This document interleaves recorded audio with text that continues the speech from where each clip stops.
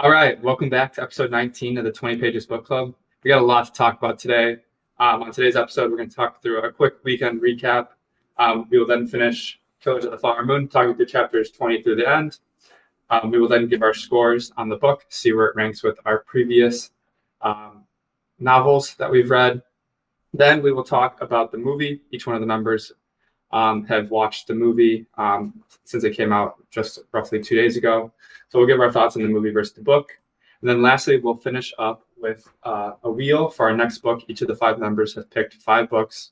We will put it in the wheel and we will see what our next book is. So looking forward to a great episode. Let's go.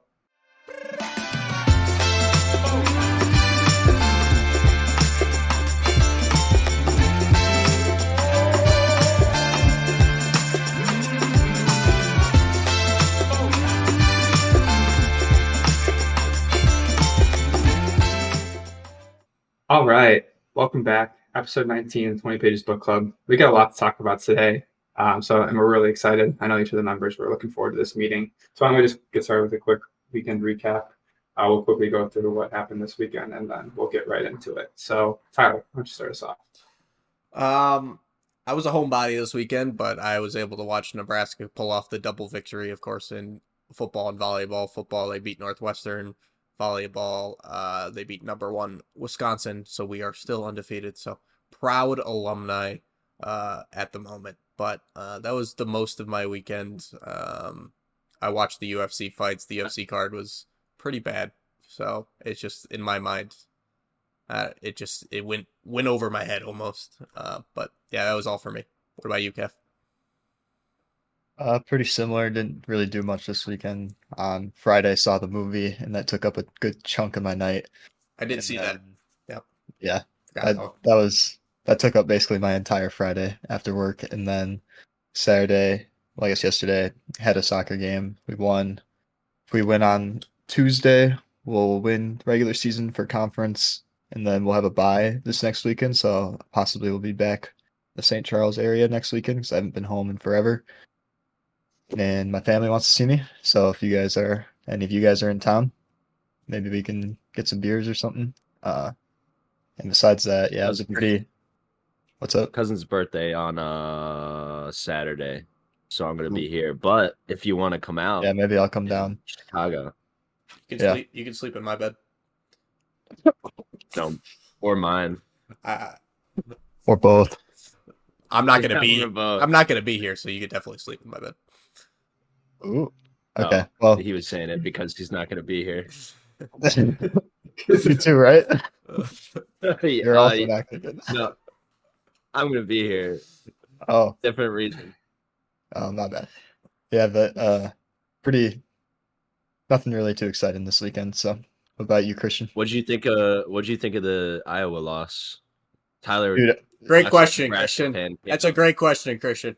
So picture this: I'm watching on my phone, and I'm sitting in like our coach's office. I'm watching, and I see the kick returned, and then we have I go like literally right as it happens, like we're about to have our team talk. So I just turn off my phone, and I'm like, let's fucking go. And I walk into the locker room, and then we'd have like our team talk or whatever, and then I walk out back into the coach's room, and all of a sudden I just see on my phone, Tyler Nubin has started a live video on Instagram, and I'm like, what? Oh no. Oh, no. I was like, wait, what? Did we not just win?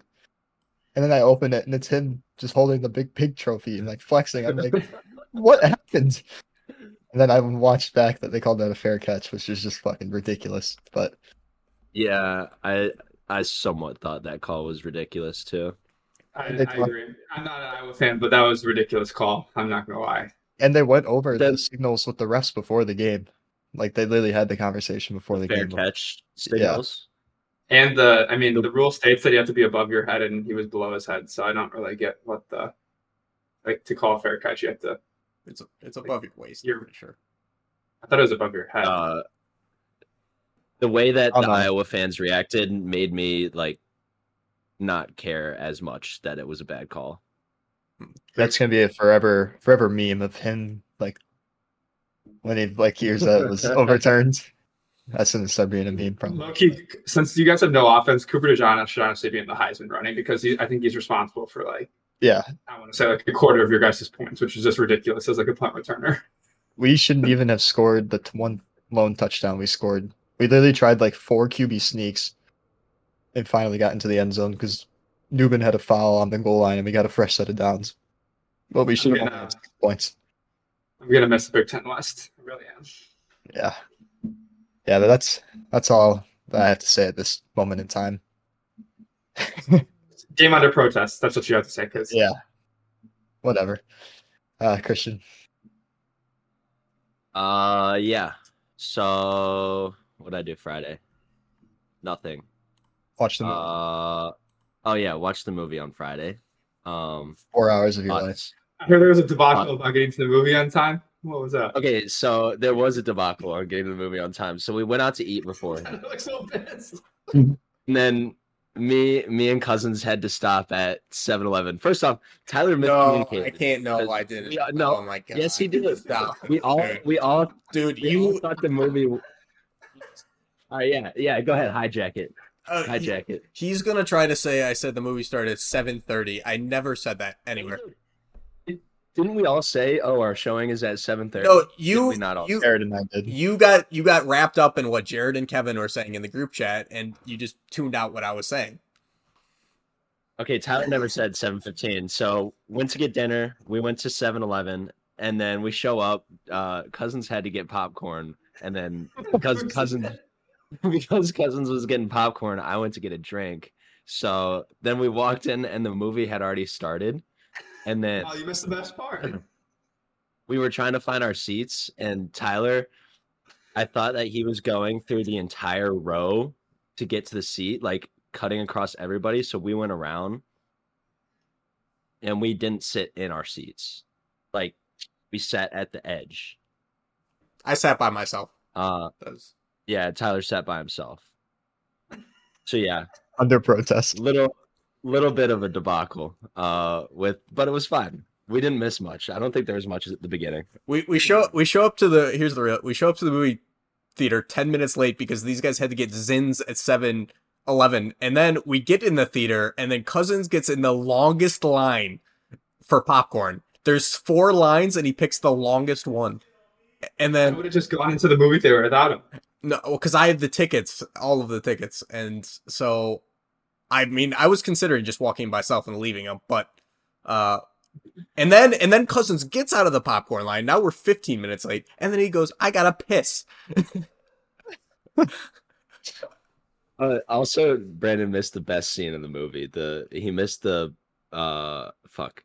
Can I say spoiler? I mean, all right. He missed the best. We missed the best scene in the movie. We'll talk about the best scene. It was kind of a debacle at the beginning, but it's all right. We saw the whole movie. No damage done. Besides, like, I heard the first 45 minutes was super slow anyways, so we kind of cut maybe 15 minutes of that out. You guys missed some trailers. Yeah, I know. Tyler wanted to see the Napoleon trailer, and we missed that. But it's There's a Bob Marley biopic coming out too. I'm proud of myself. I didn't go to the bathroom one time during the movie. Me either. Me neither. Look at us. Finished a whole bag of mini sweethearts too. I think my blood sugar spiked, but yeah, you got the canker sores in the mouth. Yeah. But yeah, and then yesterday I went out, and now I'm here with you guys. Jared, go. Yeah, Friday went to see the movie. It was weird. I thought no one else was going to be in my movie theater, but then similar to how you guys, everyone showed up either as the movie was starting or like late, which I couldn't comprehend. That just like. Well, there's reasons. Reasons. I was by myself, so like I went. There's people out of town in Dallas, so I went by myself. So I got there like a little bit earlier, and I thought I would have been to see the movie by myself. So, but turns out it was actually a packed theater by the time the movie actually started. So, yeah. And on Saturday, what did I do? Watched Illinois just rip my heart out. I don't even know what to say to that game, but that was just brutal. But like I said, they pull you back in and then they just rip your heart out. Game's under protest. The game is under protest. I will say we did shit the bed, but that targeting changed the whole game. That was a bad call. That was bad. That was actually a bad call.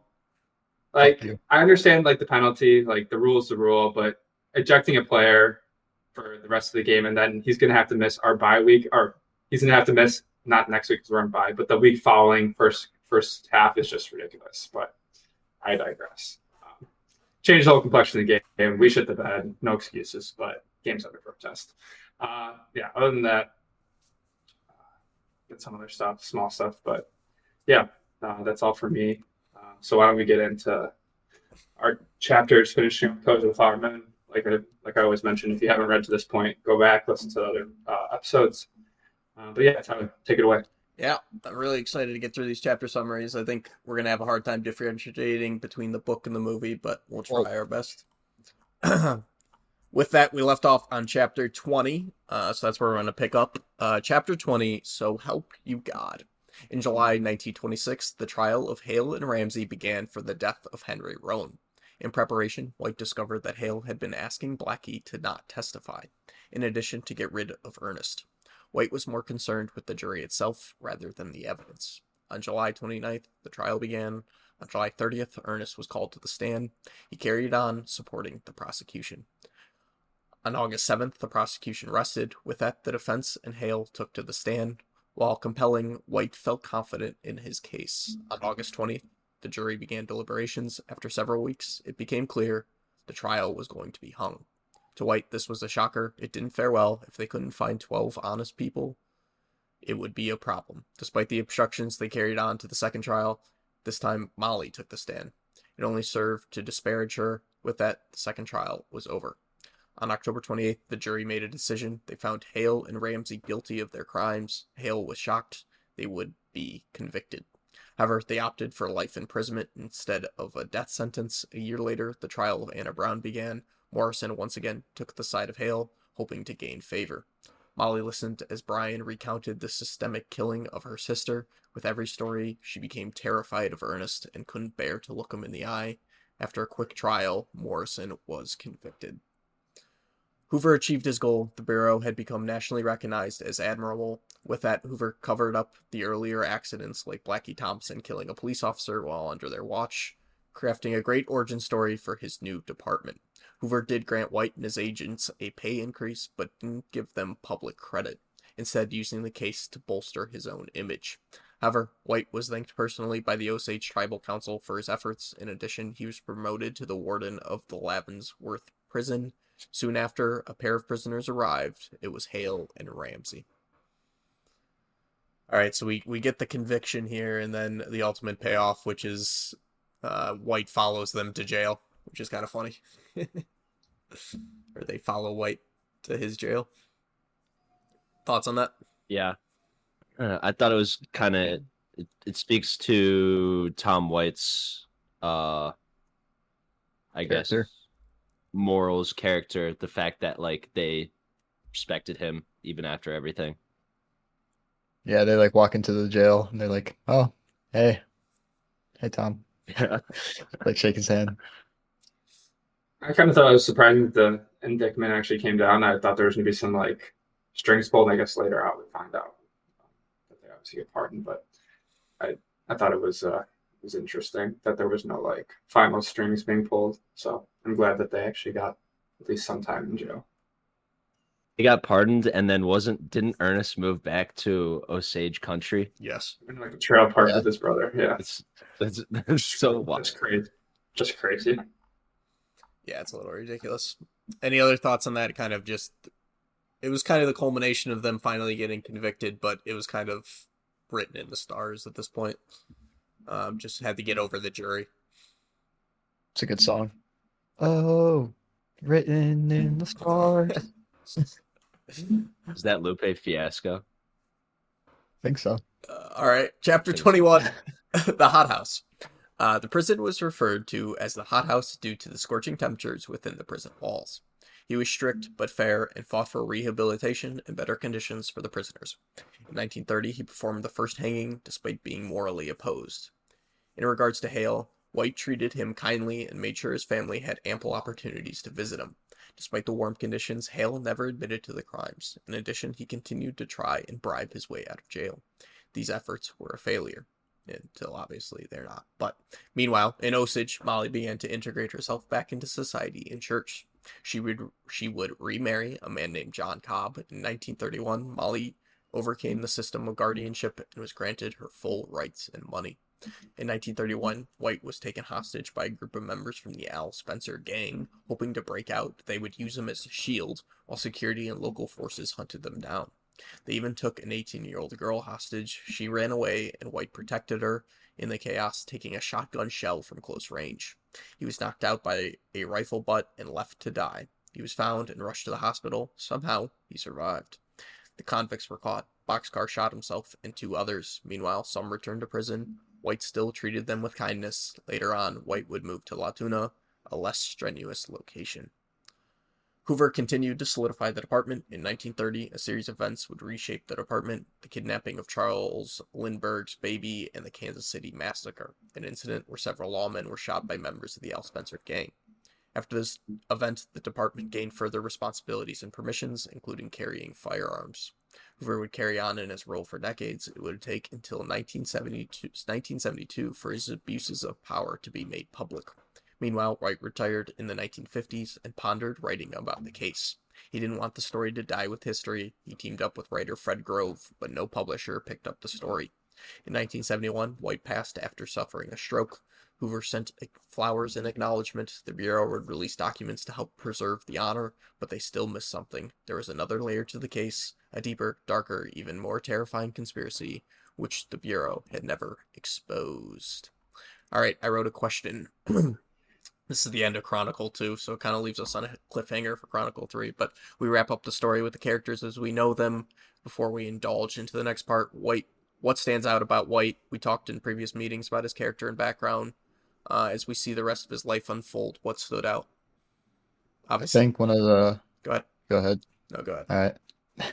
I think there was an interesting quote for when at the part where Boxcar and the other 2 killed themselves, where they're like, if we try to escape and we are about to get caught, like, we're just going to kill ourselves because we don't want to go back and be basically like abused by the guards, and he's like, we'll face like grave punishment.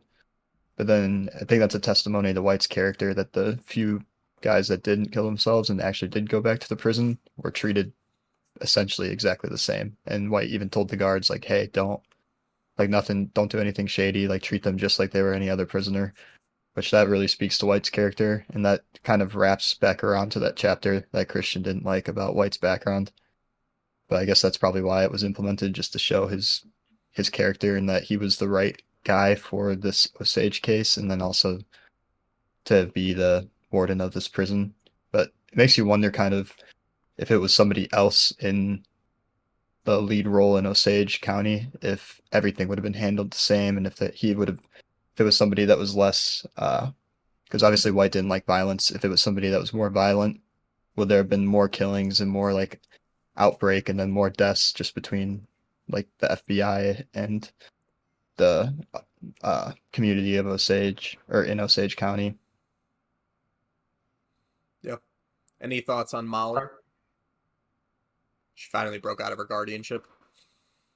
Yeah, I mean, that was another thing I was surprised. I was actually surprised at the passing of they kind of were able to get away from the guardianship. But Edgar J. Hoover just kind of comes off as like an ass in this book. Like, it's like basically the only reason the Bureau was anything that it was is because of Tom White and his crew being able to like crack a large case for the FBI, and he kind of just like used them and then kind of like tossed them to the side and kind of rode their coattails to what the FBI is today. So I thought that was interesting.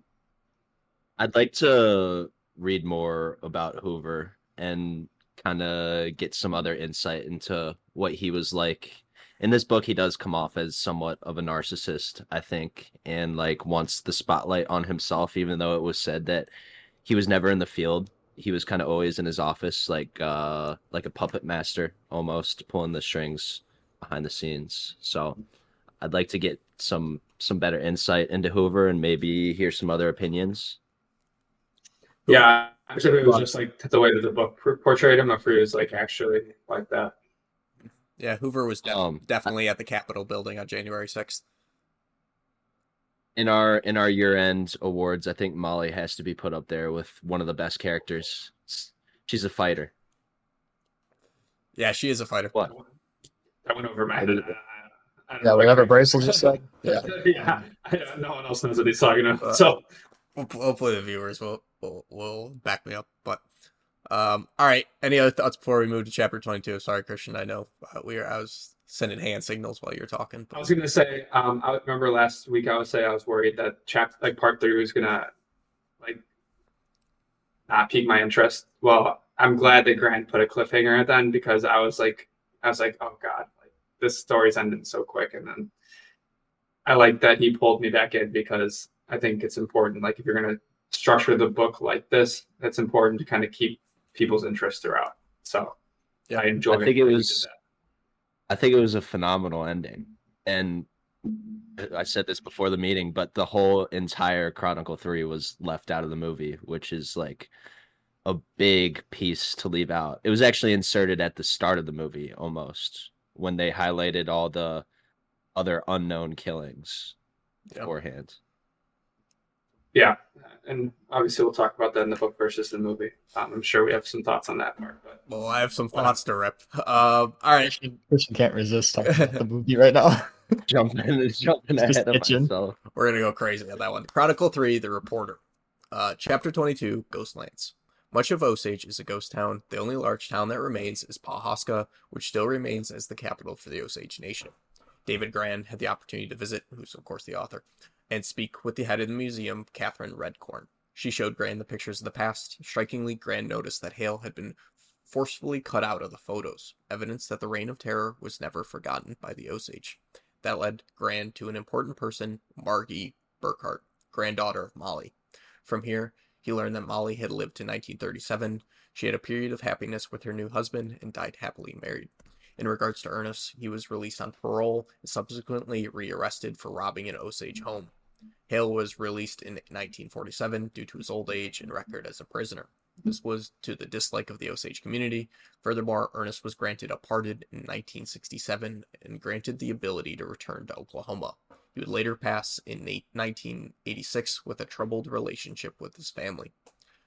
Margie expanded on the Osage community. During the Great Depression, they lost most of their wealth. Oil demand dropped, and there was little left. Today, they only receive a couple $1,000s every year from the fields. To supplement this, they built casinos, creating revenue for their town.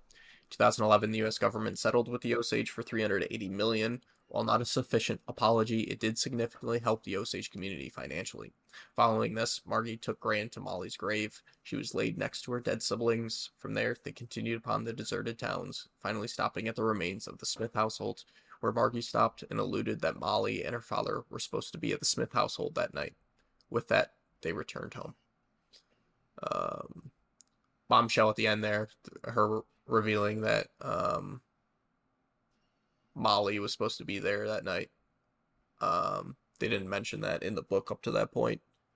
And then also, if you guys have any thoughts about what became of the Osage and their wealth. I mean, I guess it kind of seems obvious now that they lost it in the Great Depression. I mean, we were talking about in previous meetings how the town looks empty now, but it kind of makes sense.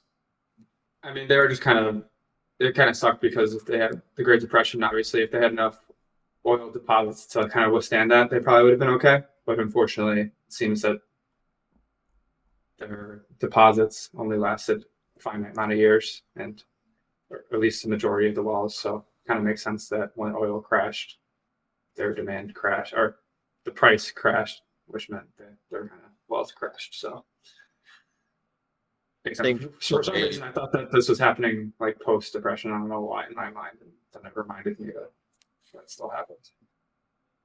I feel like the way the Guardian system was set up and the way they didn't have access to any of their money, like kind of created the fact that when the oil money declines, the Osage finances were going to decline. Like, I'm sure a bunch of white oil giants back then found other avenues to obtain wealth, and the Osage really didn't have that opportunity because of the way that the U.S. government viewed them as basically not American citizens.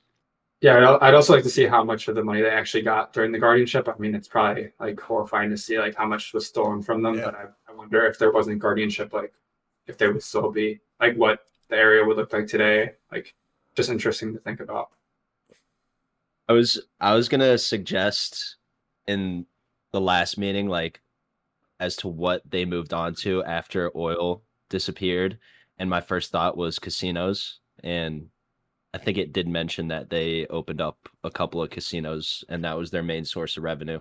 Yeah. I mean, I think a majority of them, because I mean, even my parents lived near a couple of reservations in Arizona, and I mean that's like the majority of their revenue is casino because there's different laws on reservation land than normal state I lines. I remember driving, like when I was younger, I had a few baseball tournaments in Oklahoma, and driving through, it's like nothingness until maybe you get to like an Indian reservation, and then there was always like a Choctaw casino.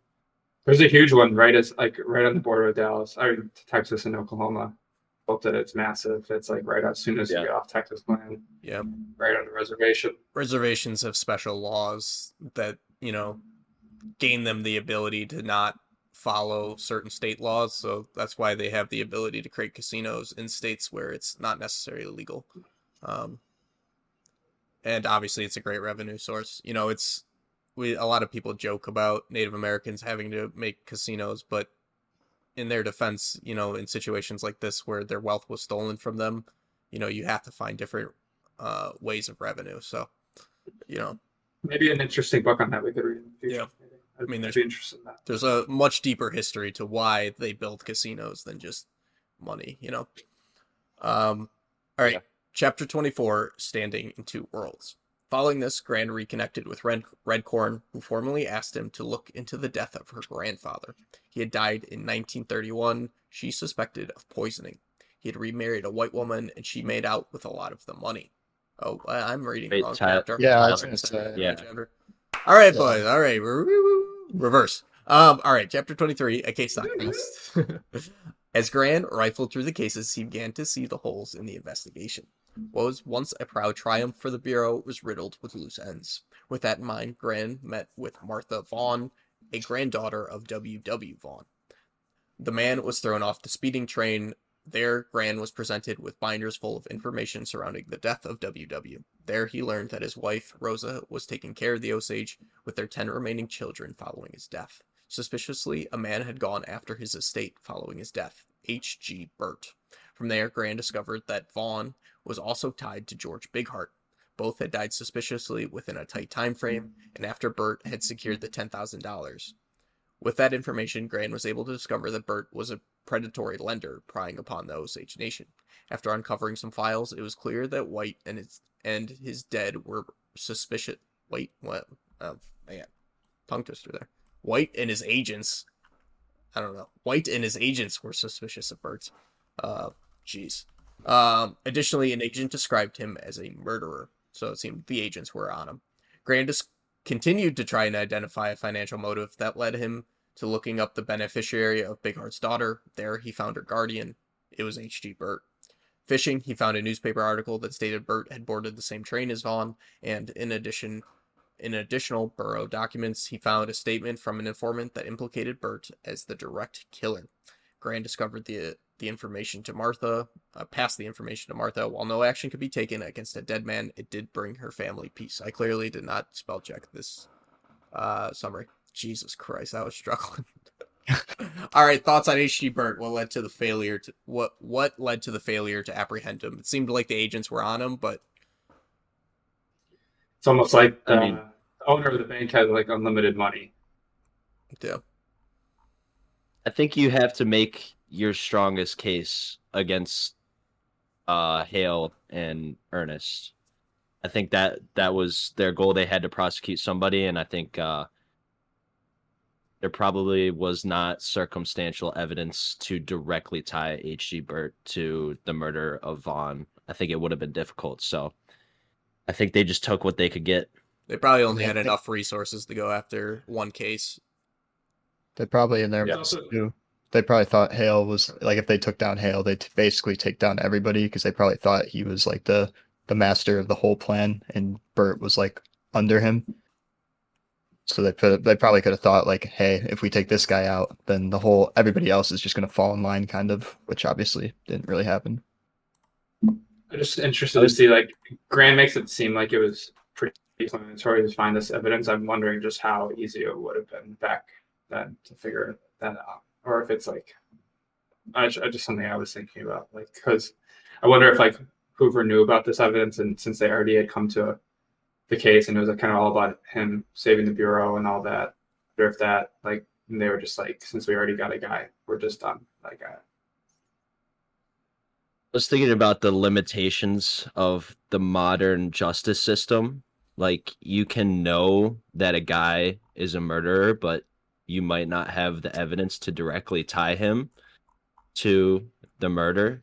And with the development of like modern laws, modern justice, you can't just like prosecute the guy for no reason. You have to prove that he's guilty.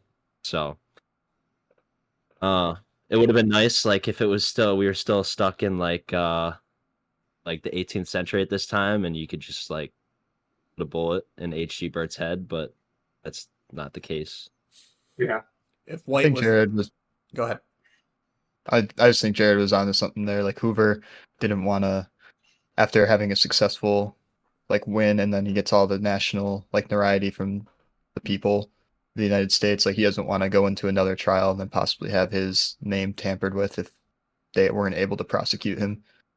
Because then he just had like such a successful trial. Yeah. Everyone's like, "Oh, this FBI's sick! Like, good job, guys!" And then if he weren't able to prosecute Bert, then it'd be like, "Oh, that's not good." All right, chapter 24, Standing in Two Worlds. Hopefully I'll be better at reading this paragraph. Following this, Gran reconnected with Redcorn, who formally asked him to look into the death of her grandfather. He had died in 1931, she suspected of poisoning. He had remarried a white woman, and she made out with a lot of money. Since there was no living witnesses and no formal investigation, it would be impossible to delve deeper. However, it pushed Gran to investigate the death of Charles Whitehorn. Upon looking into those initial investigations, it became clear they believed that his mixed wife, Hattie Whitehorn, had something to do with it in conjunction with her new husband, Leroy Smitherman. It all was all arranged by Minnie Savage, who ran a boarding house. The FBI agents came to the same conclusion in 1923. However, the twist didn't end there. Smitherman ran to Mexico without Haiti. Then Haiti was blackmailed by J.J. Falker. Slowly, she became more and more sick. She was finally admitted to a hospital and quickly cured. She never did divulge information to the investigators. In 1925, Tom White arrived, and White viewed it as an isolated murder, therefore unimportant to their mission there. Despite the viewpoint of the Bureau, the killings pointed to a terrifying truth. Hale was not an anomaly. I think that last sentence is kind of the crux of all of Chronicle 3, that the Hale is not just a mass murderer on his own mission. He's part of a system of systemically trying to eradicate the Osage, which I think is the whole crux of Chronicle 3. Any thoughts on that chapter? I couldn't stop thinking of the always will be meme where it's like the astronaut looking at the Earth, like it's multiple, when they're talking about Charles Whitehorn's.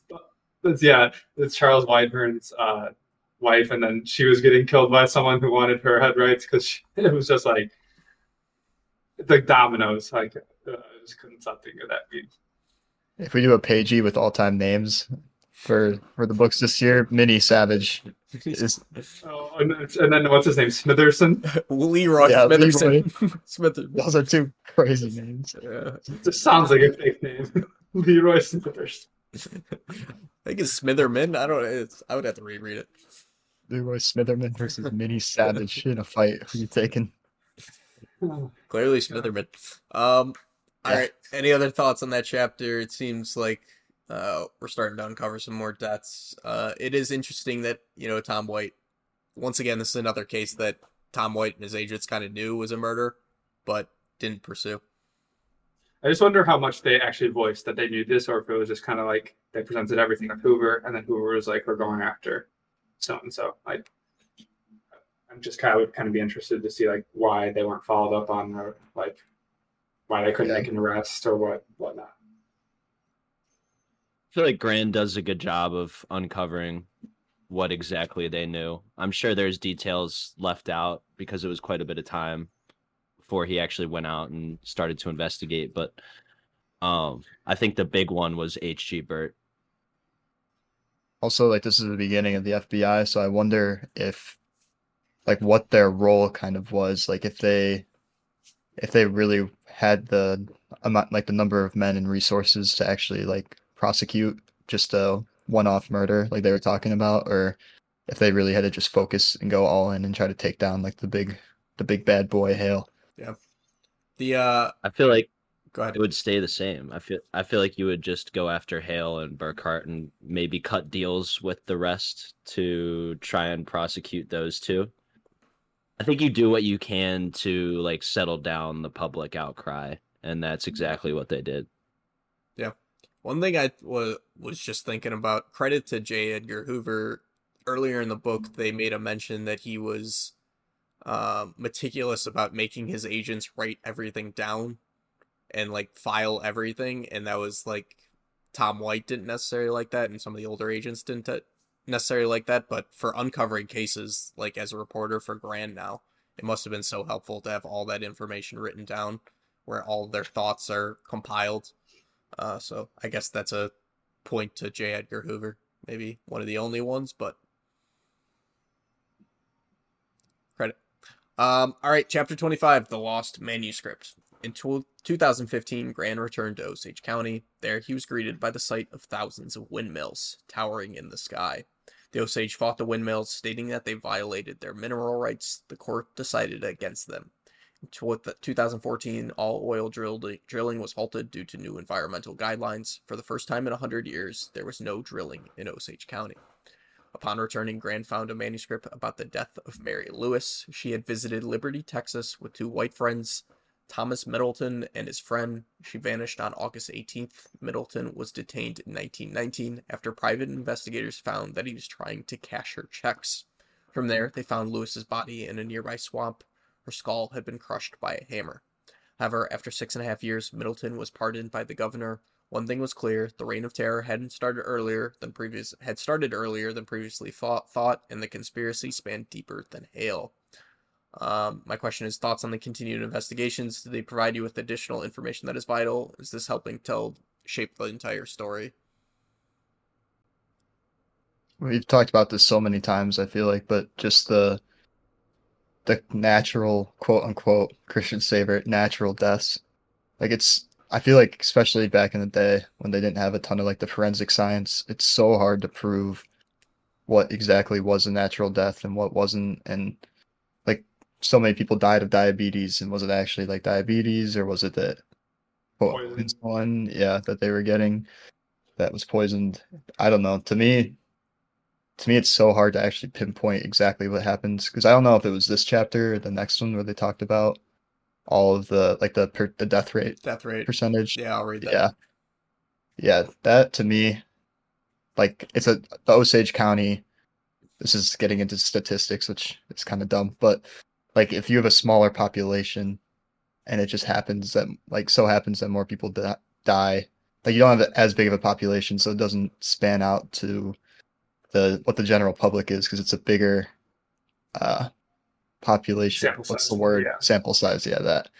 So like obviously I believe that there were murders, but it's just like how many are actually murders. But then after hearing the story, you have to believe that most of these are murders just because of how people looked at the Osage as basically, they looked at them as property almost, and like if you can marry one and get their head rights, like then they'd look at that as an investment in setting yourself up for longevity and having money and wealth and stuff. So the way I viewed the last two chapters was the chapter previous to this was indicating that the murders ran deeper than Hale, and there were more conspirators during that time than possibly imagined. And then what this chapter did for me was reset the timeline and say not only were there more people involved, but it was going on longer than Hale was ever involved. So I thought the last two chapters were pretty good.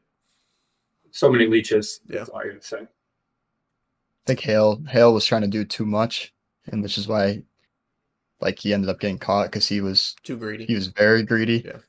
Like the other people it was probably more like just kill one person, get all their wealth, and then they were happy, which is a lot harder to trace, especially in this time period. Whereas Hale had so many so many accomplices that were working for him, and then he tried to kill people and get rid of the evidence and have people run out of town. But if you have that many accomplices as part of your like grand scheme, then eventually somebody's going to speak out, or somewhere the evidence is going to get leaked somewhere. Oh. Which is why so many of these probably went unnoticed, the smaller ones. All right, chapter 26, Blood Cries Out. Last chapter of the book here. Returning home, Gran discovered records indicating all of the respective guardians. From there, he looked into Scott Mathis. He was the guardian for 9 Osage members. 7 of them had died. He kept looking into guardians and kept finding similar trends. They represented several Osage, and most were dead. Gran continued to list examples of unsolved deaths and the lack of investigation that took place. It was startling. While the FBI believed the death count to be 24, it was obvious to Gran that the death toll was likely in the hundreds. Their death rate in the 1920s was 1.5 times the national rate, despite access to greater resources through their money. Gran was then approached by Marvin Stepson, the grandson of William Stepson. Upon meeting him, he was able to discover that Stepson was murdered by Kelsey Morrison, who then married his wife, Tilly. She suspected him, but was poisoned before she could change her estate. With that, Morrison ran off with the money. In later documents intercepted between him and Hale, it was clear that he even had plans to kill Tilly's children. While history has an ability to uncover the truth, many of the Osage murders remain unsolved due to their concealment on all levels, leaving the families of the victims without resolution. This was the case with Mary Jo Webb. Her grandfather, Paul Peace, had died due to poisoning and a hit and run. He suspected his wife and the Schoen brothers were behind it. It pointed to a sad fact. There were many people complacent in these horrendous crimes and an even greater number that benefited and actively contributed to it. Leaving Webb's house, she left him with this: "The blood cries out from the ground." It was a quote that God told Cain after he killed Abel. Another Bible quote to end it. Dude, that was a crazy quote to end the book. That was an awesome quote. Chills. Yeah, no, I did get chills reading that. That is a good use of, it's a very, I guess we found that it's very common to bring out Bible quotes, for pivotal moments, but I think that one was tied in really well, especially since the person really said it, but it's really relevant to what the story was. So, chills reading that. Any thoughts on that last chapter? I thought it was wrapped up very good. So no thoughts for me. Yeah. All right. I think the easiest thing to do would just be let's get into the review here and let's see what we want to start at the top. Do you guys want to do reverse of what's in the wheel? Sure. What's in the wheel? Well, the book presentation. You just tell us. So it's Kevin, Jared, Christian, me. Oh, of course. I have to go first. It'll be reverse for the I'm unprepared to score the Same. book right now. Okay. I can go then. I can go. No, I want to go. We'll give out. You want to go, Kevin? Yeah, I'll just go. I just had to read I always have to check the scoring system because I always forget that 7 is a good book. And then, I always forget what's good, great, amazing. We use it. We could probably adjust those at the end of the year. I don't think that's once we look at our scoring and what we've scored this far, it might not be an actual representation. So go off what maybe you rated other books and compare it that way. I would say would be the best. Yeah. Wait, when are we scoring the movie? Are we going to score the book right now and then discuss the movie and then? We'll give our scores to the book because everyone that theoretically is listening right now is probably reading the book with us. So then we'll do another part after this that will compare the book and the movie. Talk which one. Okay. Yeah. So this is all based. Purely, this is all book. This is all books stuff. Yeah. So. All right. So personally, I talked about this in our previous meeting a lot, and I made a prediction for the third part, which I think I was kind of right about. But I really, really enjoyed how this book was written in terms of the first part being from the public perspective. So you get kind of the overview of what was happening. And the second part being more of the investigation, and you get more of the evidence and you see more behind the scenes of all these murders. And then the third part being more of like post 1920s, 1930s, you get kind of a wrap up and then further evidence into that time period. Personally, I thought Gran did an amazing job of not only get like providing information for us as the reader, but also connecting it into intertwining it into a story that was it was honestly so thrilling to read, even though it was a lot of just like evidence, and we even knew that Hale was most likely in charge of everything that was going on, or a majority of it, and it was still like interesting to read and figure out what exactly was going on. I never really I never really had a chapter that was not interesting to me. I know Christian mentioned the one about White, but to me that was still even pretty interesting just to get a background and some character development.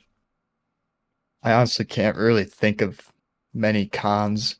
I guess I would have liked a little more history maybe on just the Osage, but also he still did a pretty good job on providing information on like how the headrights worked, um, how they got their oil money and like the mineral rights. I don't know. To me, this was probably the best book we've read so far in the book club.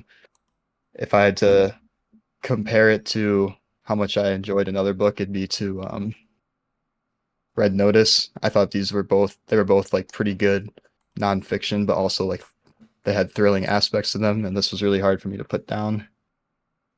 I don't really have anything bad to say about the book. So I am actually going to put this as my highest rated book so far, and I'm even going to put it up in the nines because I thought it was an amazing book, and I'm going to give it a 9.1. 9-1.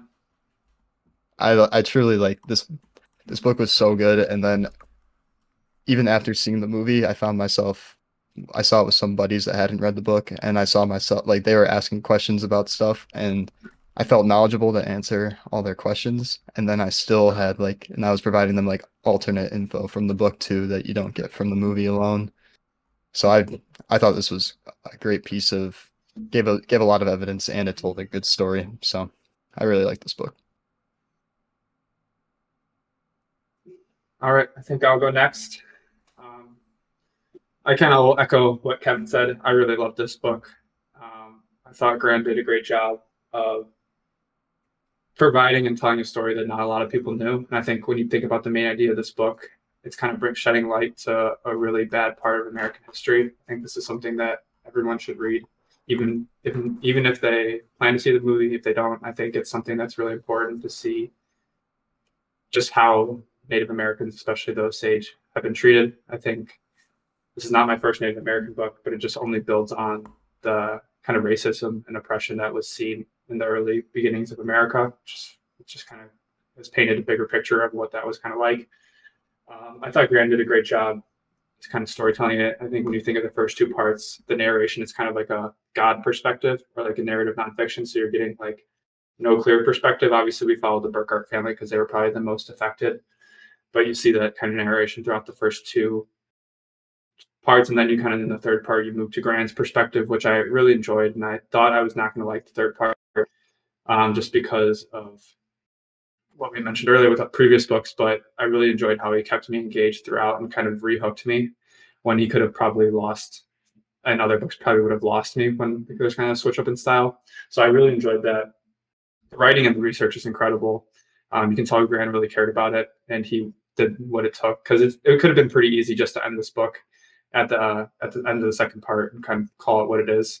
But I really enjoyed how he tied up all the loose ends that even we had talked about in our last meeting, the train piece, like who was responsible for that or who might have been responsible for that. So I really enjoyed all that.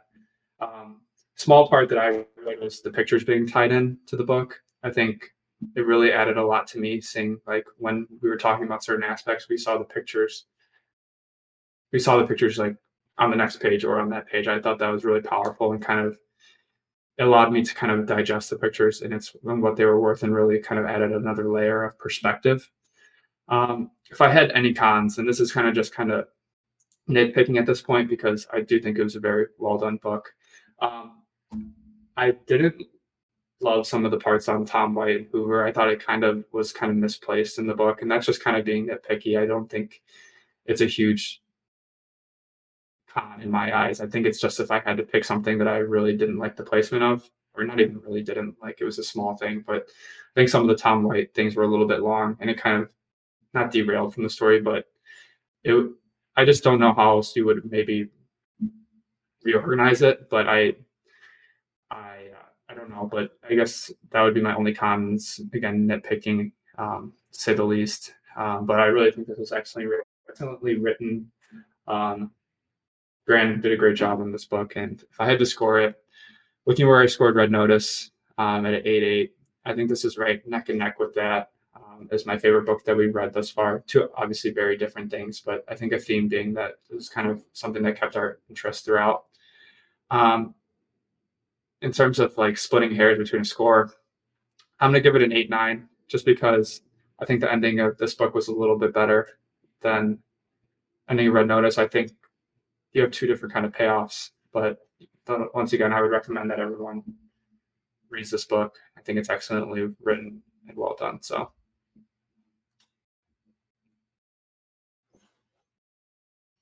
Okay. Is it me? No, I can go. I think I would reiterate a lot of what Jared and Kevin said. First off, I think Gran understood the assignment here, and I think seeing the movie allows me to see that in the book rather than focusing on one or two parties, such as Hale and Burkhart, that I think it would be easy for an author to focus on. I think that his meticulous research, like Jared discussed, allowed him to dive deeper and show readers that this was a system of killing rather than just a one-off case where two people were responsible. So I love that he dove into that. The ending was awesome in my opinion. I think it's opposite of what we saw in The Escape Artist. I forget the author's name, but I think he got lazy and just basically threw up on the last 100 pages. And here, Grant actually goes back to Osage County, does his own research, and provides a satisfying conclusion at the end. I talk shit about the exploration of Tom White's background after seeing the movie and how limited. Now I'm getting too much into the movie, but I think it's a good contrast. After seeing the movie and seeing how limited Tom White was in that, I love that Grant provided some backgrounds, gave us some insight into Tom White and even his history after these murders. I think the big point was that he's kind of a person that would get lost in that is lost in history and didn't get a lot of public credit for uncovering these murders. And I think that Gran was just paying respect to Tom White and the role that he played. He's one of the most integral parts of the story. I don't think there was any wasted space at all in the book. Like Kevin said, it had like an awesome flow to it, so you get a first-hand view into the killings as they happen, and then you get White's arrival, his and the FBI's backgrounds, and kind of a discussion of the evidence and a recovering of the evidence. And then you get the prosecution of Hale and Ernest, and then a discussion on this being a larger issue through some of Grant's research after the facts. I also really enjoy like the underlying themes in the book. Number one, you have the discussion of like white manifest destiny, and it kind of drove deeper into what I know through like reading Bury My Heart and some of the stuff we learned in American history, that we basically committed genocide against Native Americans. And this story is just like another form of how that genocide took shape. And then I like the discussion of evil and its different forms, and you kind of get that through Tom White. Like it was almost scarier to him that there were good people capable of carrying out tremendously evil acts, such as Ernest Burkhart. And I think once again the movie kind of ignores that. He's just made out to be an incredibly evil person, but I don't think that was the case at all. I think that Ernest was a good person that got caught up in he got caught in Hale's web and carried out these evil acts, which I think is scarier than pure evil in itself. So yeah, really enjoyed this book. I love the writing. I loved the different pieces. I loved the flow of the story and the underlying themes. So I agree, it's the best book we've read so far. 9.3. Woo. Vibes. Oh, that tails off. It might be an average of a 9. It's crazy. It's Oh, here we go. Yeah. I was about to give it a 6.5. Definitely not. I echo a lot of what you guys said. I just wrote a note here. I think the book is truly about how a system of guardianship led to the systematic killing of the Osage people and the amount of people that not only turned a blind eye but actively participated in the attempt to annihilate and rob the Osage people. To me, that's what the book was about. And I think David Grann told that story magnificently. Well, like Christian said, I don't know if the movie necessarily told that same story, but we will get on that. It's the narrative is great. All of the storylines that David Grann throws out there, he ties up for the most part.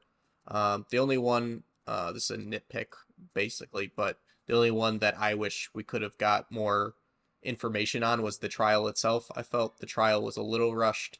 I would have, there was a lot built up into what Hale was and how much influence he had, but we kind of go through the trial itself in only a couple chapters. But that's a nitpick. Whenever you say I wish the book was longer, that usually means you like it. So I would have appreciated more information. So I call that a nitpick because it's not actually criticizing the book, just I want more information. But overall, like you guys said, I thought it was a great book. I thought the narratives, the storyline, he did the big thing, which I think he did, which was very important in writing this book. I think he told the Osage story. And I think you got to be very careful with books like this because this is a tragedy to the Osage people. And if you don't do it justice, it's unfair to them. And I think he did them honorably with this story and told the story from their perspective. While there was other characters introduced to the book, it feels like you're hearing the story from the Osage perspective and how much influence it had on them the entire time, which, once again, we'll get to the movie. I don't think the movie did well. But with that, I'm right in the range of you guys. I decided a score before I saw the movie. I was like, I got to put a score in my head. The score that came to my mind, which I think is going to put us at a 9, is an 8.75. That is exactly. What is this?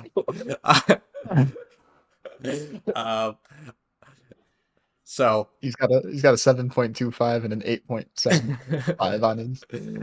It's like He was originally the one that said he didn't want to do decimal scores. Here we go. I've been influenced. I've been changed around. I'm glad to put. I think this book is very deserving of a 9. I think. I'm glad we got there as a team, but I would say as a collective score. If I were to say to someone, I don't think it's a 9, but I'm glad as a team that I'm no shame of telling people it's a 9 from our book club. If I were to pick a top book from this book club, it is my top book. So I'm glad it got there. Obviously, I like it. I like the telling of the Osage part that you included. I don't think any of us noted that, but that was a good point. All right. That makes it the top book in the book club. Red Notice has been dethroned. Yeah. That's no slight to Red Notice. Red Notice, but yeah, we have our first 9. So I think 1900s, maybe even before, westward expansion, and I guess even like southern expansion might be a topic that's worth exploring in the future. Well, Well, I think I'm looking at my two highest books that I've rated this year. They've both been books about Native Americans. So I have Bury My Heart Yeah. at Wounded Knee and Colors of the Flower Moon. I'd say if you're interested in like expanding the oppression of Native Americans, I would say go pick up Bury My Heart at Wounded Knee. It kind of goes into a granular scale of a bunch of tribes, and I think it's incredibly sad. But if you're interested in that topic, I would definitely recommend it. I think Bury My Heart is a really good prereq for this book because you understand the different ways prior to this that the American government and basically white settlers mistreated Native Americans. Broken promises after broken promise. Yeah, for sure. All right, with that, we still have a large section here, which is we're gonna move into talking about the movie here. I think we're all very excited. We all saw the movie Friday, so if you haven't seen the movie, maybe you want to check out. But if you've probably read the book, it's not spoilers, so you could probably stick around as well. Yeah, if you're planning on watching the movie, maybe go ahead and watch it and then come back and start listening at this point. But we just want to give a disclaimer. We will be talking about the movie and kind of what they talk about. So if you don't want to be spoiled, don't listen past this point. Come back to only pick our next book. All right. I wrote really Gladstone. No, I'll. How about I read my point and then you guys we could just start. I was thinking maybe we talk about different points like the acting, the story, the perspectives like that. I don't know how we want to do it, but yeah, does someone have like a? This is gonna be chaos. I think just let it flow naturally. I'll read mine and then you guys snowball from there. We'll wherever it takes us is wherever it takes us. All right, sure. All right, go. All right, so just like what I said about the book review previous to this, I much echoes what I didn't like about the movie, but what I wrote down was the central point to the theme of the book was the Osage tribe being systematically eliminated by white people who not only were turning a blind eye, but actively participating in their murders. And my general thoughts on that is I don't feel like the movie truly captured that, and I ultimately feel like the directors and whoever screenwrote it missed out on the last 60-80 pages of this book, because the last 60-80 pages of the book is what the book is actually about, and instead they made a true crime movie that focused on Hale and Ernest, specifically Ernest.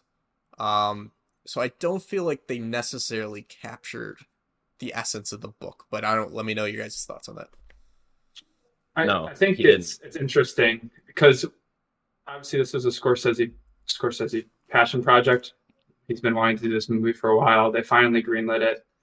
And I'm wondering because I agree that it doesn't directly, the point of view of Ernest Burkhart is an interesting choice. And I think one of the reviews you even sent about the Osage, one of the people in the Osage tribe today said it doesn't truly represent the Osage point of view. And he said, I don't think anybody could really do that unless they were Osage. So I don't know, given who was, I guess Scorsese, they're going to let Scorsese greenlight this project because he has a track record to do so. I don't know if an Osage writer or director ever gets this project greenlight, which is sad to say at this scale. So I don't know if this story gets told in the way that it does in any other scenario, if it was an Osage, like to the right perspective, if it wasn't an Osage doing it. And I just don't know if that ever happens. And in your response to kind of what the story kind of tells, I almost wish this was kind of like a mini series, because I don't think you could fit it all into a movie. It was already 3 hours and 30 minutes, and we didn't even get to talk about the last part. And honestly, it flowed pretty well for being that long of a movie, I thought at least. I almost wish it was kind of a mini series just because you have so much detail to tell. And I don't think you can keep people at a movie theater for 4 hours and 45 minutes to really tell everything that needed to be told. It's a tough line to draw. I agree it wasn't necessarily represented the way that maybe the Osage wanted, but I don't know how you do that unless an Osage is telling the story, if that makes sense. I'd like to hear what you guys have to say. To play devil's ad, I agree. I don't think that in 3.5 hours you can make an audience understand that these were systemic killings and not just Ernest Burkhart and William Hale. but I still think like Scorsese could have done some things. Like the other murders that we explored in part 3, right? They were all introduced at the start of the movie where the narrator was saying the names and it was showing the dead bodies. I think like as someone who's just seeing the movie, you assume that that was Ernest and William Hale in some way, which may not have been Scorsese's intention, but I think that's the impression that's left on someone that just sees the movie. Something that made me it kind of made me upset was the context. So like, we didn't get. I feel like it was hard to like my buddies that I went with. I feel like it was hard for them to actually conceptualize what exactly was going on because the context that was provided by Scorsese was through those like black like PowerPoint slides that said like that had information and it was like the Osage County blah blah blah and it had like information like that. But then through the movie, I felt like it was really hard to completely understand what exactly was going on in terms of like I don't know if they did a good job of capturing the head rights and like the like my buddies were very confused about when they went to with the Guardians to the bank and they were like incompetent number 585. Like if you don't have the prior background knowledge, I feel like a lot of it was very hard to understand and the only background knowledge that was provided by them was through those at the beginning, the black and white slides where it was like the Osage County struck oil in 1919 or whatever it was. And then I don't know. That to me, if I hadn't read the book, I honestly probably would have been a little confused throughout, and I would not have understood exactly. Like it would have been from more of a, like Jared said, a true crime perspective, and like through Ernest's perspective, and you just don't get an actual look into the Osage community really at all, and how it really affected them completely. Like even showing the lights that we talked about, like the murder lights when they started hanging those up on their street and stuff. Like that's really the only look we get into like how scared they really were. Yeah. I think it's a good point. Do you want to talk about things we liked about the movie? Because I feel like we're talking about. I think it's definitely deserving of its flowers in some areas. One more thing to add on cons. Me and Tyler. Well, we can go back to cons. Yeah, go. I won't do me and Tyler came to this conclusion on the walk home, but it's almost like the white savior motif. There was a white scapegoat motif in this movie. Like I think instead of blaming white people as a whole and the U.S. government as a whole, they sacrificed Ernest Burkhart, I think is a good way to sum it up. Yeah, to echo what Christian's saying, I think what they did, if you didn't read the book and you walked into that movie, I think there's an element that you would think the murders like just had been eradicated after they convicted Ernest and Hale. And that's if you read the book, that's not the case at all. And the fact is that Ernest and Hale probably weren't even the biggest perpetrators. Like there's probably people that were committing even greater atrocities that just weren't caught. So I think they missed they like as Christian was saying, they treated like Hale and Ernest as the masterminds behind the deaths of everyone in the community, and that's just not the case at all. And back to what Jared was saying about that TikTok I sent about the Osage, member of the Osage tribe giving his opinions on the movie, I think that's probably where he feels slighted, is that you wouldn't walk out of that movie thinking that there was a giant atrocity that was committed not only by our government, but by the people governing the state, the local communities, like everyone was involved, and I don't feel like the movie necessarily captured that. I think the Schoen brothers especially, like we don't get to see any of that. Like really, the Schoen brothers weren't introduced till late, and then you barely even get to see what they really did. I will say, I really did like the ending of the movie. I thought it was creatively done, and I think it left you like with a lot to think about. I like the scene where they're kind of reading, like they don't go into great detail, and I think that's one of its faults. But the way that they ended it, I thought was very powerful. Like as someone that like I know a couple people that saw the movie and they kind of really liked the ending because it kind of provided a little bit of background without going into the deep end of things. But as I mentioned, the Schoen brothers, and I think even when Scorsese gets to the mic at the end, like what he says about Molly Burkhart was really powerful. And I think it in that ending scene where they're kind of, I think it's the Killer of the Flower Moon dance or the ghost dance or whatever they're. Excuse me if I'm mispronouncing or mislabeling what that was at the end, but I thought the movie was ended well given the context of it.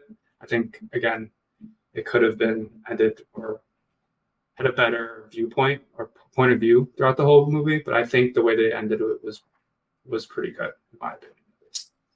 I thought the ending. To be honest, I had completely checked out by that point because I knew it was the end, and I was so unfocused. I don't think I gathered like one thing from that entire true crime show scene.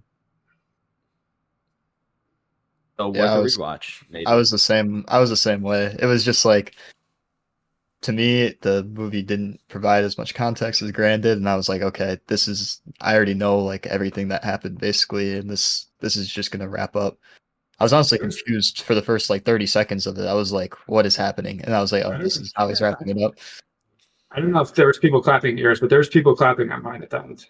I guess in my theater. No, there were people yawning in mine going, literally some guy yelled so loud. He's like, oh, I think jeez. I was trying to listen to other eavesdrop on people's conversations a little bit and see what they thought around me, and it seemed like people were a little confused and had a lot of questions. Yeah. Which Why maybe that's part of the point of what Scorsese was going for, but I also feel like there's a better story that could have been told. To talk about positives, just because it is a well-directed movie. Like, let's not kid ourselves. And then, the casting and the acting were great. The acting was great. Lily Gladstone definitely going up for Best Actress. She'll support it. She'll be supporting. Yeah, Best Supporting Actress. Yeah. I thought Leo's performance was okay. I thought it was just okay. I thought Leo will be in the running for like actor, but I think Cillian still wins it if I had to give a prediction with Oppenheimer. But I think he'll be right in the running. I didn't see that movie. I thought Leo's the last part of the movie, like starting with the FBI interrogation, I thought that's when he really shines. But prior to that, I think he was just it was just a normal performance. Nothing really stood out to me. The casting was insane compared to the pictures in like Hale. Like, yeah, Hale does. You can't tell me Hale and even Ernest looked like the thing that Leo was doing with his jaw, where he was like kind of sticking it out like an underbite. Bulldog. Yeah, Yeah, he had an literally, underbite. looked I was exactly wondering the same. how do you do that? How do you create an underbite? I need to find the picture because my buddies, they're like going through the book after, just looking at it, like flipping through it, and they're like, dude, why do they all look exactly like how they were casted in real life? One thing I liked, which I think is like a gray area from the book, that as a director you can take liberties on and kind of form your own interpretation of how it worked. I really liked DiCaprio and De Niro's relationship. I thought it was pretty cool. I think that just comes with a lot of movies that they've done together with Scorsese. I think that's something that's just built over time. A lot of big names, like Brendan Fraser showing up as the lawyer at like minute almost like 2:45 was crazy. Like, was not expecting that. Some big names in there. Yeah, like I said, I think the acting and the casting was all excellent. I really liked Rowan's character a lot. I guess I really think that they told that story well, and I'm glad that there was at least some detail into some other people besides the Burkharts. Obviously, that they were the most, or at least Molly's family. Obviously, they're the most detailed because they're the most like well-known family that was hit hard during the Reign of Terror. But I really liked getting Rowan's like viewpoint and him showing up multiple times in the movie and kind of building that evilness between Hale and like him. Yeah. So I thought that was well done. I think the character they got the most right was Rowan from book to movie. Like, his character is exactly as he was in the book. and I think the character they got the most wrong was Tom White, to me. Yes. Yeah, Tom, the whole like it's just I feel like it's just a hard book to make a movie about. Like if you think about the story and how many people you have to talk about, I just think it's difficult. I'm not talking And, about the background. I don't think like his character matches the energy that he was giving in the book. Yeah, and one interesting. Apparently, the movie was going to be around Tom White's perspective, but the Osage wanted a better perspective, so they like compromised on Ernest Burkhart, which is Really? interesting to think about. Yeah. So originally, the movie was going to be told in Tom White's perspective, but there was some backlash that it wasn't the correct perspective to give it, because if you think about it, like even though Osage say that FBI really didn't solve the case, like that was just one part in the web of the Reign of Terror. So they rewrote it, the perspective of Ernest, because I mean Scorsese can't really tell it from an Osage viewpoint without being Osage, I feel like. So that's an interesting note that I figured out. Do you think the Osage opinion back then, not to discredit what the Osage say and think about how their stories should be told now, you think the Osage opinion right after this happened would match that opinion that you shouldn't highlight Tom White and you should highlight Ernest Burkhart instead? Because I think the Osage like championed him as a person who really helped them out and was a true friend of the Osage. And it's not. I don't think it's so much that they were upset of like. Tom White. I don't think they just didn't like that the story being told through his lens, because it doesn't really reflect, like we mentioned, the whole story, if that makes sense. Because like he was focused on the Hale and imagine it this way. Imagine you're approached as a member of the Osage and they tell you they want to make a movie from the point of view of the government. I mean, I would be naturally. Yeah. I see it. And like I think if you think about if Scorsese had to rewrite and redirect it that way, you really only have limited people you can tell the story from. It's either Ernest or Hale, really. Like if you think about it, because you can't really tell it from an Osage point of view without having an Osage director do it, I feel like. So in that aspect, I think you have to make some limitations on what you can tell and the detail that you can tell. And I think they slight Tom White in this, I agree. But I just don't know how else you do it in a certain timetable that would be. I'm not even concerned about the background. Like I would have appreciated like giving him more background and understanding as a character, but like you said, it would have to be a mini series to do that. I'm just saying I don't think the actor channeled what his energy was. Like I don't like he came off into the movie as like just like a curious detective, and I think he was more of like a Texas Ranger with like a strong moral code, and I didn't really get that from the movie, like that vibe. Yeah. I don't know.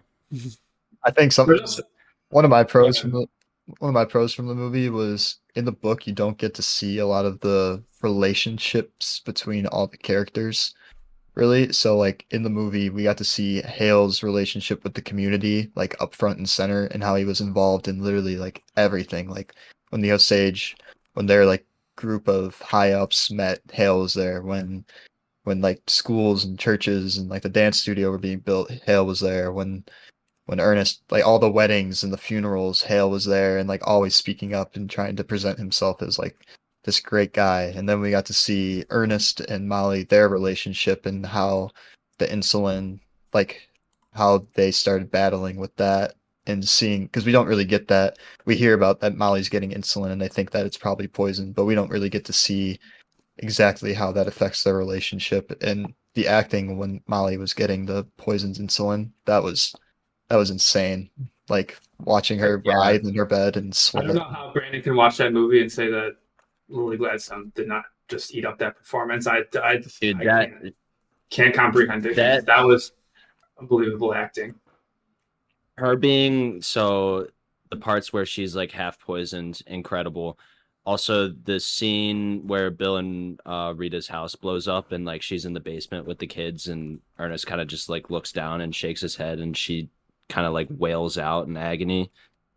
I thought that was the best scene for her and maybe the best scene of the whole movie too. Or even in the court scene at the end, you can just see like the stoic face. Like she doesn't say anything, but her like emotions that she can portray on her face were just like super strong. And like, I don't know, I think she wrapped up at least a supporting actress win of that performance.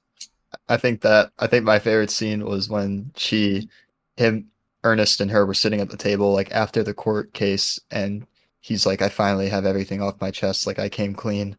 And then Molly was like, so what was in what was in the shots? And then he like kind of panics and he's like insulin, and then that's like, I don't know if that's actually how it went down, but how she just basically knew the truth and saw that he lied again, and she was even willing to give a second chance. Like that whole vibe from that scene was just incredible without even any words really.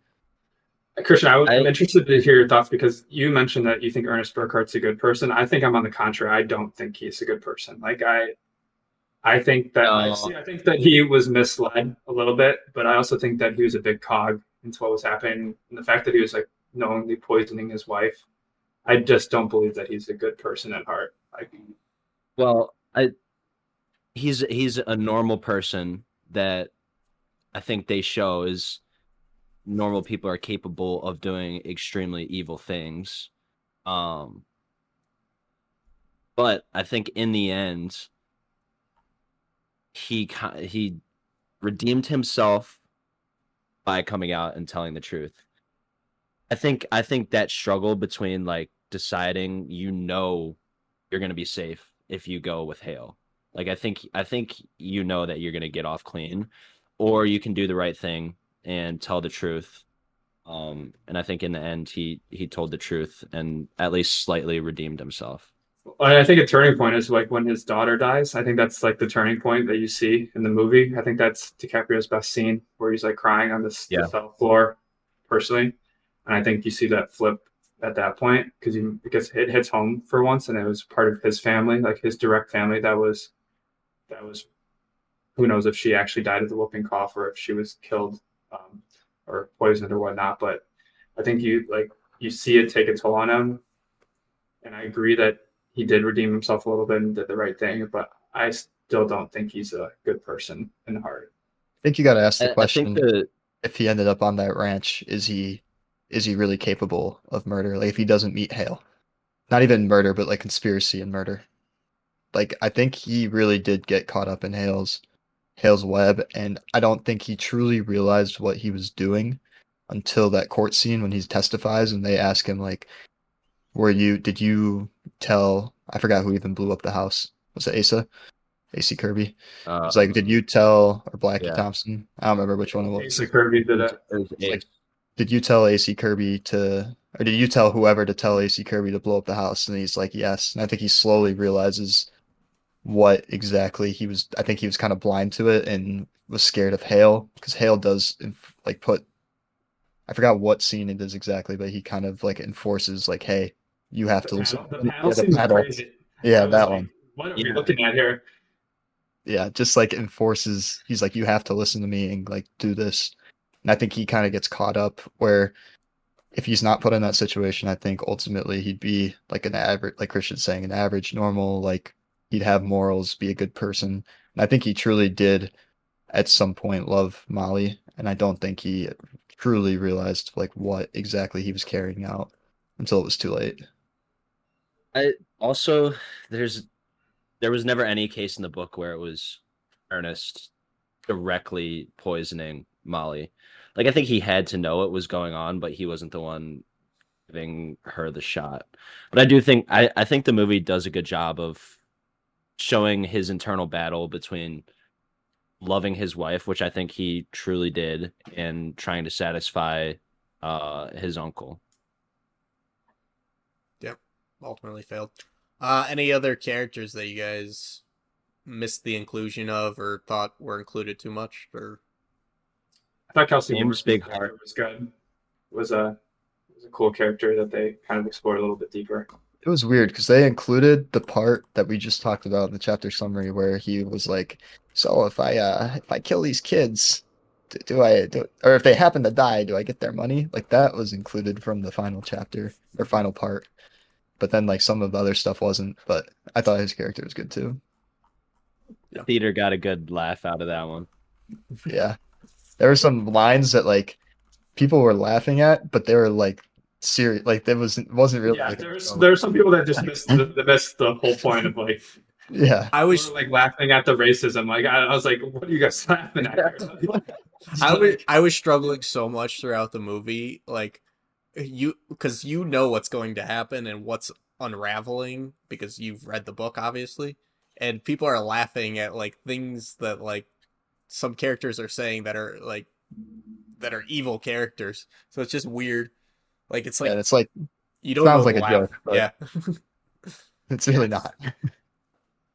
The Bill Smith, the funniest part to me was I think it was actually intended to be kind of a relief in the story. It was when Bill Smith was sitting down with Ernest and he's like, "You want a drink?" And he's like, "Yeah, I'll take a drink." And he was like, "No." Yeah, that was funny.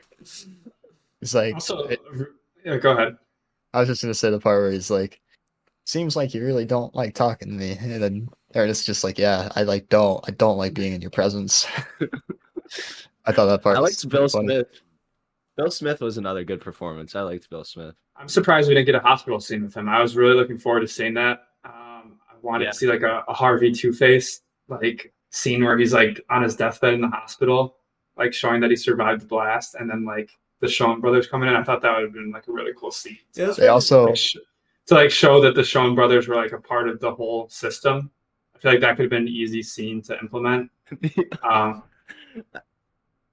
Like without going too much longer, or I don't know. I was really looking forward to that scene, and I didn't see it. So in the house explosion scene, Molly did come home from their house, which I thought was super interesting, and you wouldn't know about that if you didn't read the book, but how she was at the house with, I think, well, some they kids. mention it. They're like her and the kids were at the house, and then because then Ernest goes like, "You really shouldn't be like out." Yeah, you shouldn't stay out. Yeah, but You I don't shouldn't think stay people, if you don't I read don't the know book, if people you'll think connect. it's Yeah, about- I don't think people connect on that stuff.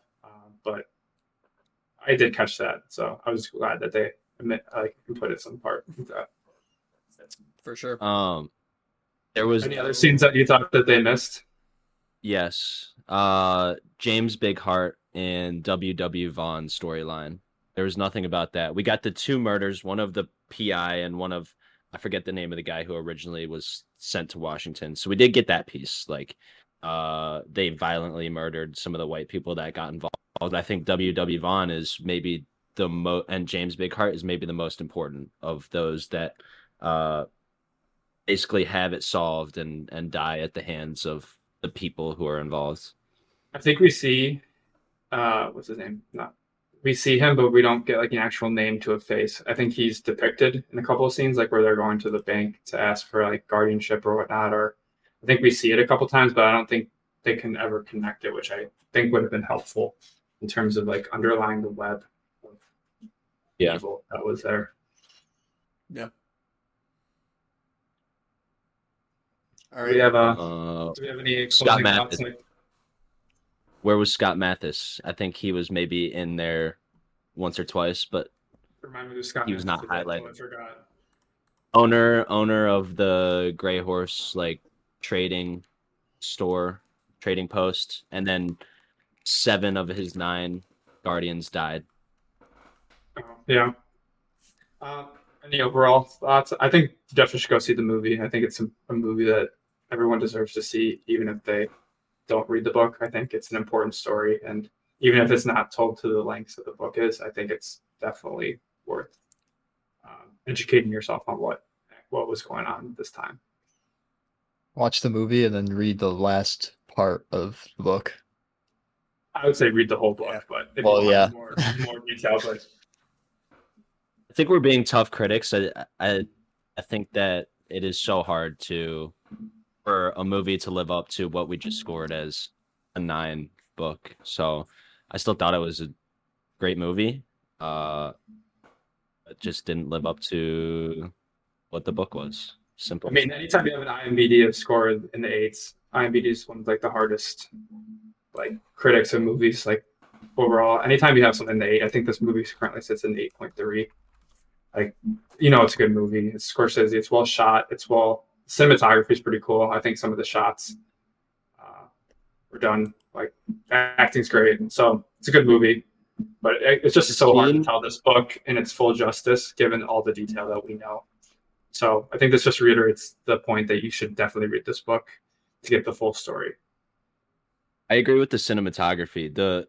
The scene, so Hale starts to burn his ranch a little bit, and then you get the scene with Molly and Ernest in their bedroom, and then like you kind of have the red in the background behind the curtains. I thought that was a sick scene, just Yeah. visually. Like I said, well Like- directed, well shot, well acted, all of those things. Very true. My grandma texted me All right, Saturday morning. Tyler's trying to wrap it up. Yeah, I was gonna give one last quote from my grandma. Okay, go She ahead. asked me because she knew I was reading it, and then she's like, "Have you seen the movie yet?" And I was like, "Yeah." And she's like, "What'd you think?" And I was like, I thought the movie was pretty good, but the book was probably better." And she hit me with, "The book is always better than the movie."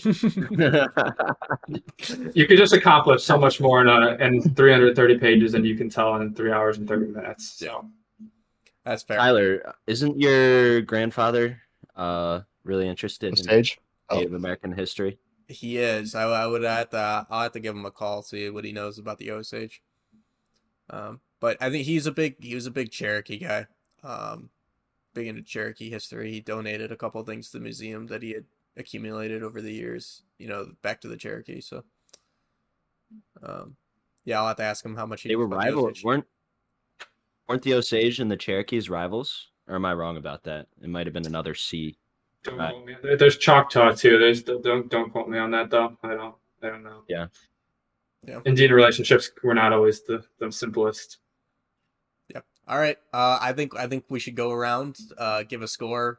Maybe not a full in depth of why. I mean, because we've talked about that over the last 15 minutes, but a score and a quick summary of why you give it. I'll just go wanna first say my since score. I give it since I give the book an 8.9, I'd give it around an 8. I think it does its job. It tells the story. Like if you had known nothing, you at least understand the atrocities that were done to the Osage, at least in some extent.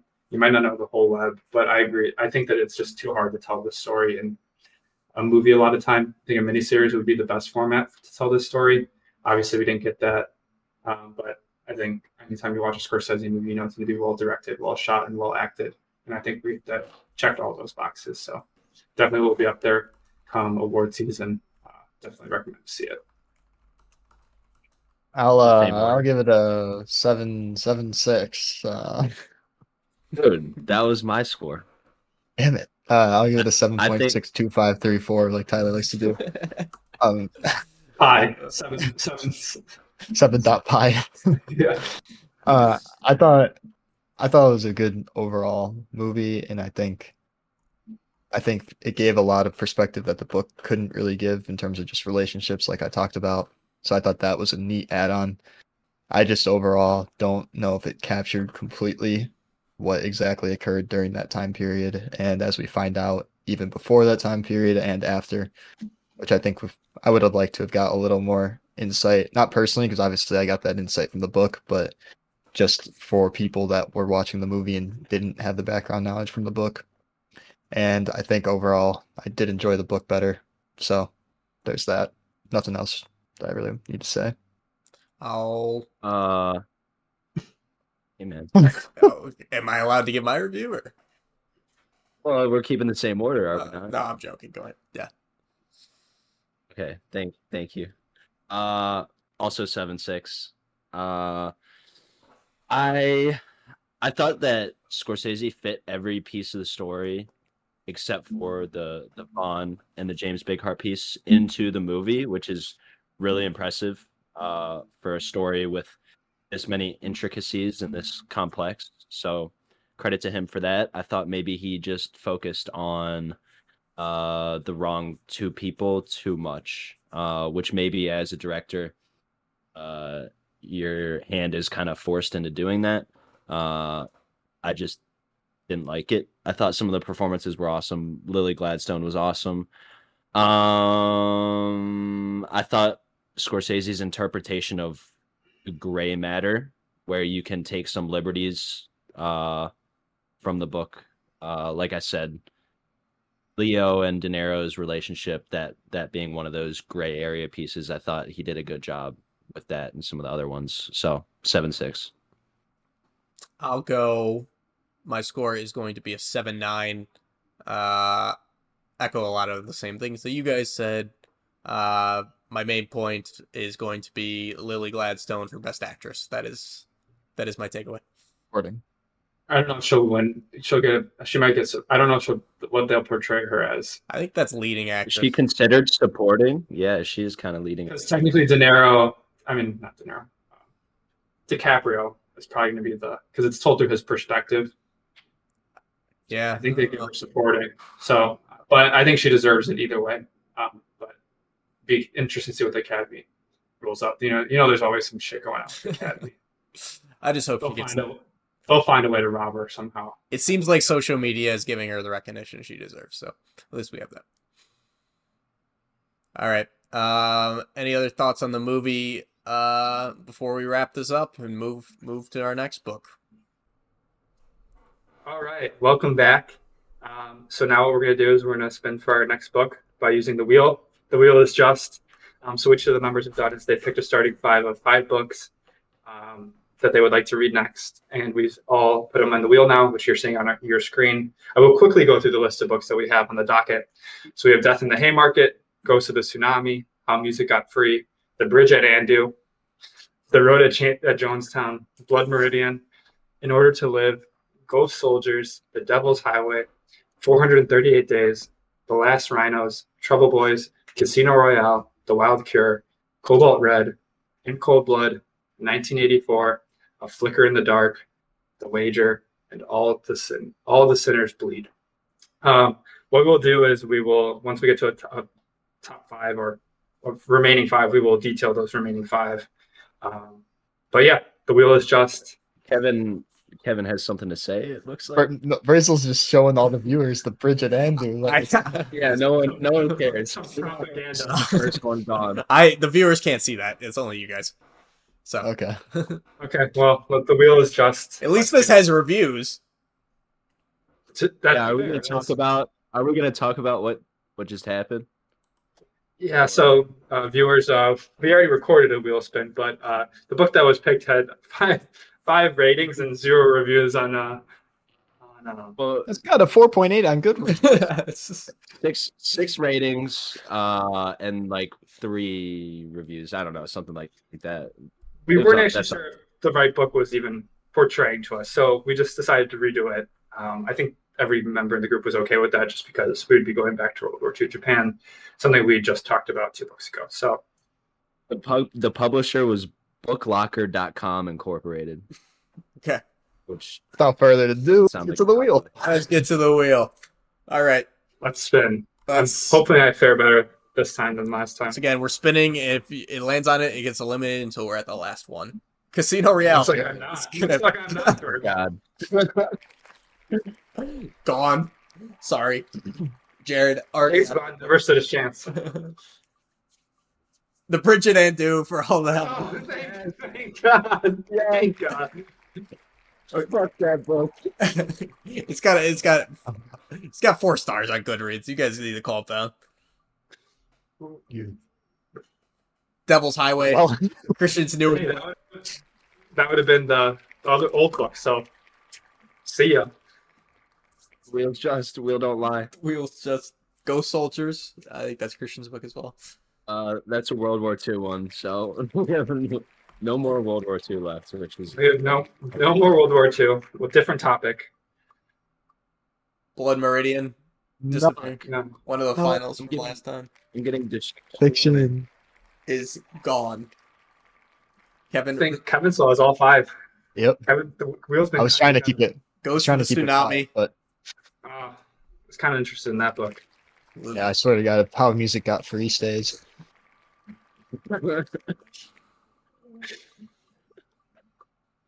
Well, my books are just fucking spinning. Oh no, it went all the way up Damn, in order to. I wanted that one.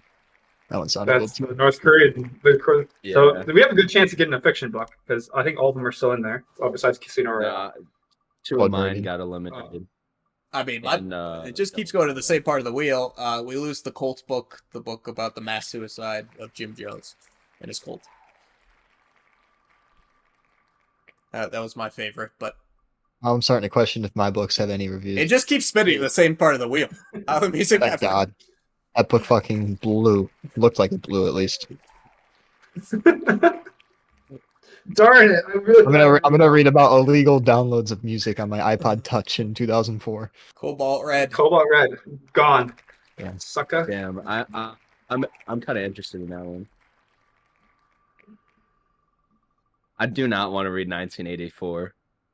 Well, it's gone. Oh, look at that. Fuck you. Let's go. How many do we have remaining? I do not. We're at I do not 9 want left. to read Death in the Haymarket. Oh my God. It's magic. It's magic. Did I try and call it again? Call it. You're on the fire. Passing the rocks. I don't know what that one is. Yeah, get rid of all the sinners, please. No, the last rhinos. Don't want to read that one. The last rhinos. Will the rhinos be extinct again? Let's see. A flicker in something. A flicker in the dark. Actually, that was actually good. That's tough. Alright. That was a fiction one. Gone. 2 more spins until we're down to 5. We're gonna lose all the sinners' blood. Please. Yes. Yeah. Yes. That was my book. And 1 more spin before we get to 5. Is that the one where unsure of what it even is? Yeah. 438 days. We're losing one of the ship books. Look, I'm out. Okay. So we're down to our final 5. Yeah, I'm out as well. Okay. Oh. So I'll go in order. The Last Rhinos is about a conservationist and his fight to save one of the world's greatest creatures, the last white rhino. We have Trouble Boys, which is the story of the 1980s band The Replacements and their drug addiction and how they kind of fell. The Wild Cure is about a cancer survivor and his fight and his will to try to swim one of Oregon's longest rivers. We have Blood, which is Kevin. Explain that one really quick. That's it's about a story of a family that was found dead with shotgun bullets just in their faces, all 4 of them.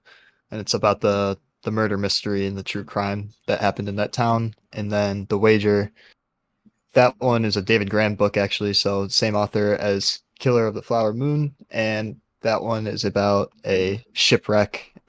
A ship in 1740 was trying to make a secret mission, and then they were discovered, 30 of them, in the shipwreck.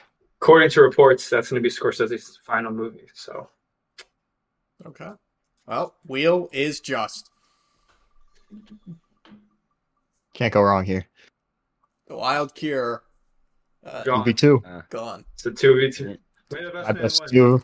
My best 2 versus your best 2. Oh no!